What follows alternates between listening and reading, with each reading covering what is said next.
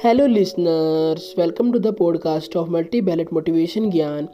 My name is Akash Sharula. I am from India. I am the host of this podcast, and this podcast is a solo podcast. Before starting the podcast, I give my brief introduction. My name is Akash Sharula. I am from India. I am a motivational speaker, life coach, and a personal development coach. So let's get started the podcast. In this podcast, I discuss about 8 signs of unhealthy friendship and when to end things. Many people are familiar with the statistic that 40 to 50% of marriages end in divorce. Even though that's a huge percentage, we tend to accept it because we all understand that making a marriage last can be hard work. But how often have you thought about friendship that end in divorce? Friendship are vital to our holistic well-being. Friendship can help you recover more quickly from illness, lower risk of heart diseases, alleviate depression, and even help you sleep more soundly. So when meaningful, long-term platonic relationship end, it can be as painful as divorce, even though many people did not think about a friendship breakup the same way. It can feel very difficult and even painful to leave a friendship, but there can be a point when a friendship is no longer beneficial to you and could even be harmful. Here are few signs of unhealthy friendship that suggest it might be time to break up. First one is they accept you to be there for them 24/7 no matter what. Do you know women have higher expectation of their friends than men do?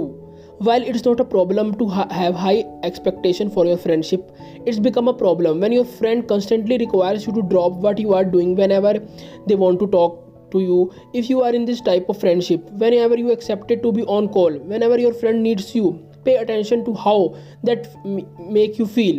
My guess probably pretty crappy, because this is a sign of one-sided relationship. When this happens, your friendship is devaluing you by assuming their needs are more important than yours and expecting you to behave as though you agree. Second one is they take jabs at you in front of other people, but calm, it's all in good fun. Have you ever a friend joking talk with other about something you are self-conscious about, or sharing something you have told them in a confidence? If you confront them about it, do they laugh it off and say something like you are too sensitive or it was just a joke? If so, this is a sign that your friend does not respect your feeling. Anything you have told them about in confidence should be kept that way between the two of only. After all, if your best friend can't keep your secrets or thinks it's worth to it, share them just to get laugh from others. Do they really care about you? Third is they accept you to read their mind and get upset when you can't. While it is true that you can sometimes get to know your best friend so well, you can practically read their minds. It should never an acceptation that you always know what they are feeling, thinking, or wanting. Communication is your friendship is just as important as it is a romantic relationship or marriages. Without clear, honest communication from both parties, friendship can't be accepted to thrive. Talking about what you are feeling and what your hopes and aspirations are, and even talking about your expectations for the friendship, all are sign of healthy relationship. By sharing in this way, both friends express vulnerability and demonstrate they trust each other, which helps any relationship grow stronger. Fourth one is they make all the decision in your friendship. Do you both decide what movie to watch, what type of food to eat, when you go to for out dinner, or where to go on your next girls trip? Or does your friend make most of this decision? A good way to identify if this problem in your friendship is to imagine how do you feel if someone you care about told you this was happening in their marriage or romantic relationship. If their spouse or partner wouldn't tell them decide anything for themselves or even making mutual decision, I bet you do you warm them. They were in a controlling relationship. The same goes for a platonic friendship. Just like in a relationship, a friendship is a meant for an equal partnership with each other's input valued and taken seriously by the others. Fifth one is they lie to you. This is one of the pretty self-explanatory, but it is worth nothing, especially it is a pattern. Although it can be hard to know for sure when people are lying or their body language cues that they might given the same way. The most reliable lie detector though it's your gut. gut feeling. You know that your friend and you have how you felt when you have been lied in the past. Trusting your mind body connection when you feel like something off is a great way to know how truthful your friend is being with you. If you have caught your friend in a lie or lying multiple times, you should ask yourself what reason your friend might have to lie to you. Can you trust them to be honest with you when it really matters? Should you?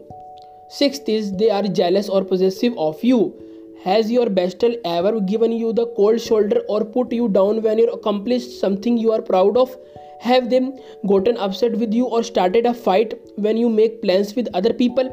There are signs of controlling behavior and may a red flag that you are in an unstable or even abusive relationship. Ideal friendship are those where both friends always want to the best for each other. That means celebrating each other wins and appreciating the fact that you have both rich relationship outside of your friendship with one another. Seventh is they abuse you physically, mentally or emotionally. Abuse is a way of exerting power and control over another person, plain and simple. Threats, angry outbursts directed at you, blaming you for their problems, monitoring your text or emails, or trying to turn others against you all are signs of mental and emotional abuse.